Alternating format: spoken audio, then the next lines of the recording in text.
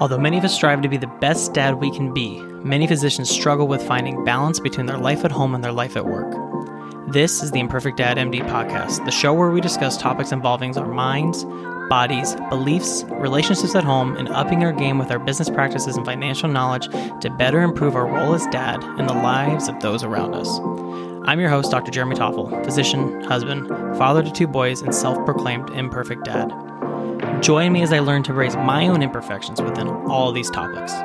Now, let's get to today's discussion.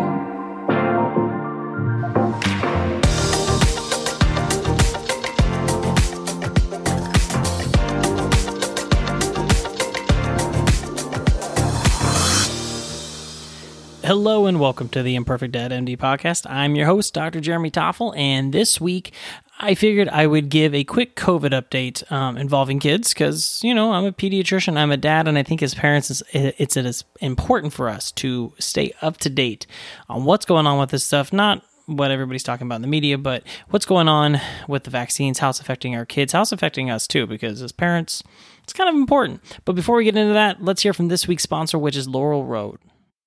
You're... You, in 30 years. Whoa. Some advice. Open a Laurel Road checking account when you refinance your student loans. You could get a rate as low as 1.37% variable APR, plus a cash bonus. I can do that. Also, don't date Parker. Ew, the defense attorney? Trust me. Save yourself with Laurel Road. Visit laurelroad.com/saveyourself for more information. Rates depend on your credit profile and include discounts. Terms and conditions apply. Laurel Road is a brand of KeyBank, member FDIC. Okay, so as mentioned at the beginning of the show, this week I am going to just give a quick update on just some COVID topics, things I've run across, and maybe you haven't seen, and I want to make sure you were aware of them. If you've been kind of following me along at all, you might know that our two boys who are 8 and 5 got their vaccines, and they are now over 2 weeks past their second vaccine, which made them both very excited. They did great. Of course, it's the Pfizer vaccine. It's the only one for their age. They didn't have any side effects, any issues there, so I'm pretty happy to say that. If you follow me on Instagram, you would have seen this post, but if not, it was actually pretty funny. After their second shot, our 5-year-old got really excited after his second shot, tore his mask off, threw it on the ground, and he said, "I'm fully vaccinated. I don't have to wear this thing anymore." And our 8-year-old looked at him and said, "Actually, you have to wait 2 more weeks before you're fully vaccinated." And our 5-year-old just kind of looked at him and says, "Oh, man," and he picks up his mask and puts it back on. And it was a funny moment, but when I look at that moment, to me as a parent, it shows me that my kids are actually listening to me when I talk to them about this stuff. Now, I'm not pushing this stuff down their throat. I'm not like being super anxious and anal about it, but I'm talking to them about it, and it showed me they were listening, which to me was a really cool moment. And it's a good reminder because your kids are always listening to you when it comes to these topics. So just keep that in the back of your head. Now, one of the big topics has been with these kids and the vaccines has kind of been the duration, right? The spacing between the first and second dose. And the main reason that's been a hot topic is because of the whole myocarditis topic. And people are concerned that, after that second dose, some kids have had a higher risk for myocarditis, and so should we space it out? And there weren't a lot of studies early on talking about this. They weren't really showing, what's better. Is it better to stay at the 3 to 4 week mark or waiting longer? And, most of the clinical trials were around that 3 weeks. So that's just what we've done for Pfizer. Well, there are some studies starting to come out, and I ran across a couple of these from the podcast This Week in Virology, or TWIV. And if you don't know what that is, it is a podcast. It's a little bit longer. It's usually over an hour for the episodes, but they get very in-depth on virology, these papers, all the specifics behind it. So you really want to nerd out and get the scientific stuff, go check out their podcast. They're pretty popular now thanks to COVID, sadly. I mean, you hate to say that, but you get a lot of really good information from them. So go check that out because you will get some good info from it. And 2 of the articles that they actually linked to in one of their sites that they were talking about, one was from Clinical Infectious Diseases. It was released November 30th, 2021. Brian Grunau et al. Is the author with many others. And the title of the article was "A Higher Antibody Responses Generated with a 6 to 7 Week versus Standard Severe Acute Respiratory Syndrome Coronavirus 2 Vaccine Dosing Interval." So what they were doing was they were looking at how are the intervals different from doing like that 3 week versus waiting till about 6 or 7 weeks. Now, this study was not done in kids. This was actually done in paramedics. And what they did is they basically compared people who got the typical 17 to 28 day duration between doses and compared them to people who waited a little bit longer, between 42 and 49 days in their intervals. And what they found was it looked like the longer dosing interval resulted in higher spike, receptor binding domain, and spike and terminal domain antibody concentrations. So a bunch of antibodies having higher spikes after that second dose. And there's some that makes sense for this. And the reason why is because after an initial infection, even though your antibodies spike, you get some development of your B cells, T cells, and that can take some time, the maturation of those. And so if you look at that 3 to 4 week interval and you get that second dose, it's possible that your B cell maturation just hasn't fully finished at that time.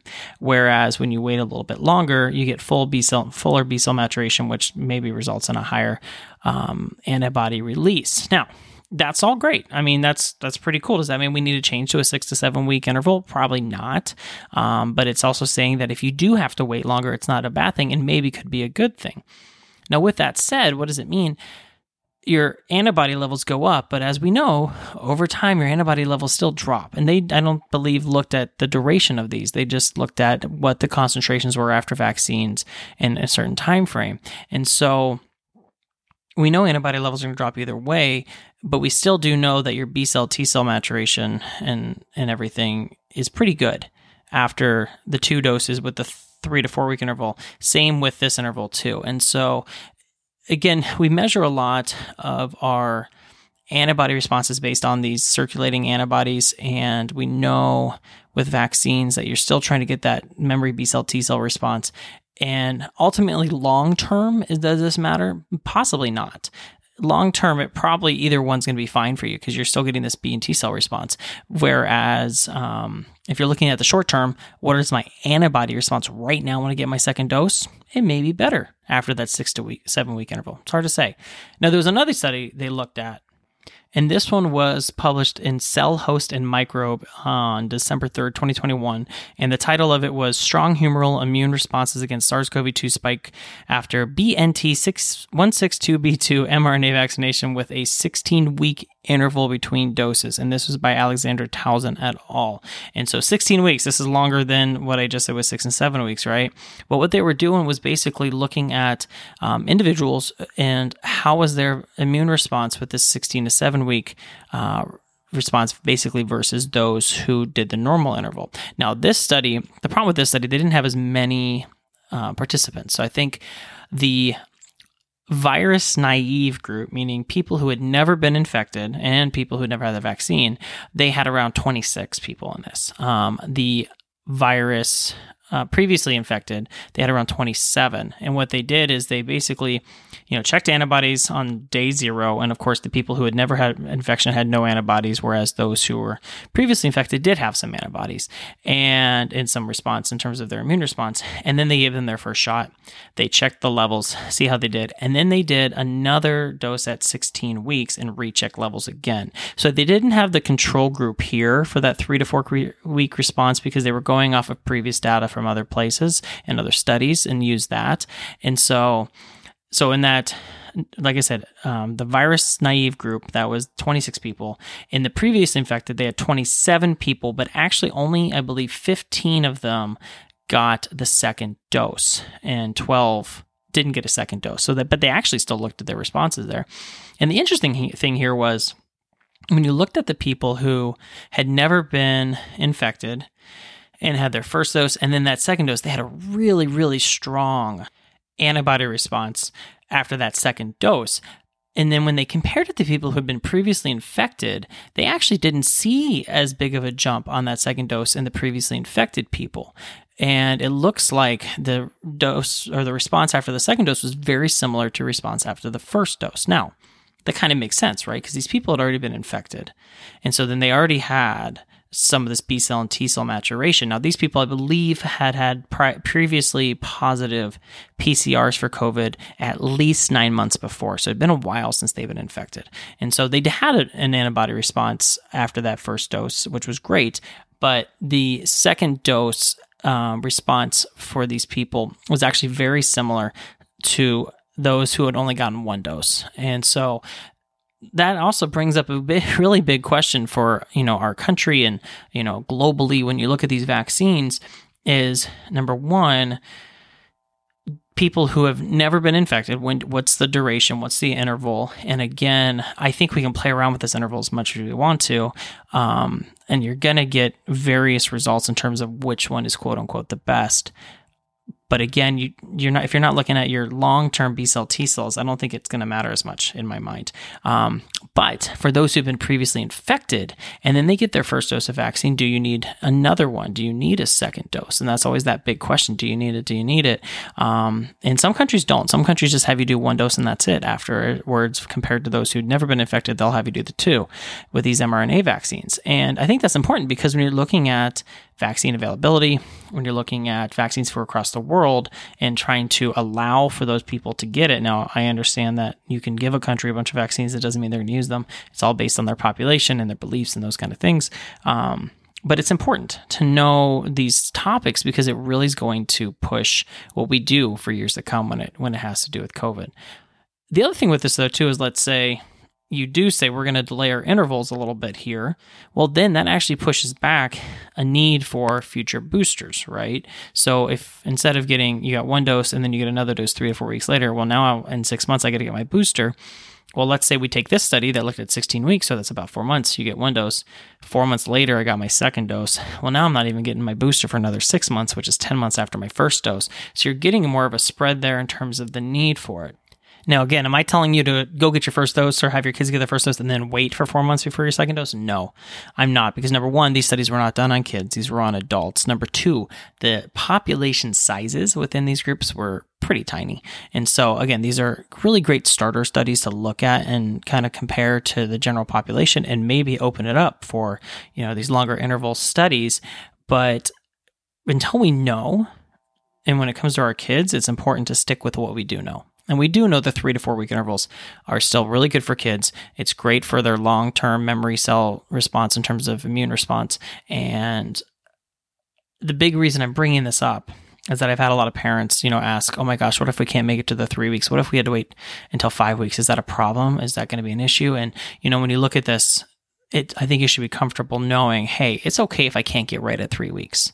It's okay if I have to wait till 5 weeks or 6 weeks or 10 weeks for whatever reason. And I don't know what those reasons would be. But if you have to wait because of that, I think this data is showing us it's actually probably okay to do. And in some cases could be better, but I can't say that because, again, there's a lot of stuff you still got to look at with these types of studies. And again, with small populations, it's hard to compare to large populations. So when you look at these studies, but still good papers there. Now, another interesting article that I found when listening to TWIV was they did look at a study from Cell Reports Medicine that was released December 1st, 2021. And this is looking at, breast milk and the vaccine. And we have a lot of moms ask us, hey, if I get vaccinated and I have antibodies in my breast milk, is that going to transfer to my kid and help protect them? And one of my concerns with this was that, okay, antibodies are going to transfer, but if they are IgG antibodies, meaning the antibodies that typically live in your blood, well, is it going to help you? Is it just going to get into the stomach and get broken up and not actually get absorbed or really help the baby? Is this going to be beneficial? But there was a study that was released in December 1st, 2021, and it was by Juliana Goncalves et al., and it was titled Secretory IgA and T cells targeting SARS-CoV-2 spike protein are transferred to the breast milk upon mRNA vaccination. I know, lots of words. These things always have a lot of words. And so, but basically, in a nutshell, what did they find? They found that moms who had been vaccinated, and these are breastfeeding moms, did produce not just the IgG antibodies in their breast milk, but also secretory IgA and T cells in their breast milk. And the important one there for me specifically is the IgA. And why is that? IgA antibodies are the ones that live on your mucosal membranes, meaning your nose, your throat, your gut, all the areas that are normally going to get exposed first to infections, including SARS-CoV-2. And so, if these kids are getting IgA, hey, maybe they're getting more colonized with it. Maybe that's going to help protect them better. Now, what they found was that the levels were kind of low in the breast milk. So they couldn't say like, hey, you feed your kid one time and they're protected. But if this is something you're doing multiple times a day for long periods of time, you're probably getting their levels up there to actually protect them pretty well. And so I think that's just positive. That's a positive thing to know in the pediatric world as a parent, that if you are a breastfeeding mom, or if your spouse is a breastfeeding mom and they get vaccinated while breastfeeding, their antibodies are not only going to jump up, but the antibodies in the breast milk are going to, and it looks like it's going to be pretty protective for the kid in some way. Now, I can't tell you the exact number, how well it's going to protect your kid, what are the values, how much do you have to feed every day to get this, but all of this is really good science, and so no negative things here. But those are cool studies, I think. For me, as number one pediatrician, as a parent, knowing these things, I believe, is really important, not just for us, but for our kids. And again, we're in this weird situation where our kids are still dealing with COVID, and it's not easy. And hey, we're coming up on Christmas, and a lot of us are kind of worried, right, about not just travel, but we don't want to get our family sick. We want to be able to see our families, and knowing more about these things, knowing how to protect our families and our kids is going to be the best way to protect them. So I hope I didn't bore you there. I know talking papers and data and all that stuff isn't very exciting. I barely scratched the surface on these papers. If you really want to get in depth on the topics about it and the ins and outs and what they could have done better, go listen to This Week in Virology, the podcast. It's a really informative one. If you really want to know the depths of these things, I'm just brushing the surface for you guys because I'm not a virologist, but I do find it very interesting. But let me know what you think. Let me know if you guys get anything out of these episodes. Again, these episodes are purely just for information for you in case it's something you haven't heard yet. Again, I think as a parent and as a physician, it's important that we just stay up to date on this stuff. All right. So I hope you guys are safe. I hope you're staying healthy. I hope you're staying healthy for the holiday season because Lord knows some people aren't, and it's going to really affect their travel plans. And I'm actually going to talk about that here on the Friday episode. So make sure you tune in for that. But otherwise, keep going, guys. Embrace the imperfections of parenting, the imperfections of COVID, and the imperfections of all the things we know about it, because obviously it's constantly changing. And don't forget about our sponsor this week with Laurel Roads. There is a link to that in the show notes if you're interested in it. I really appreciate them sponsoring this week, and they're actually be my sponsor for the next several weeks, and so you'll get to know them pretty well. Otherwise, you got this. Embrace the imperfection. I'll see you next time. My dad, Dr. Jeremy Toffel, is a pediatrician, father, and husband. The information provided in this podcast is not meant to be medical advice and is for your education and entertainment only.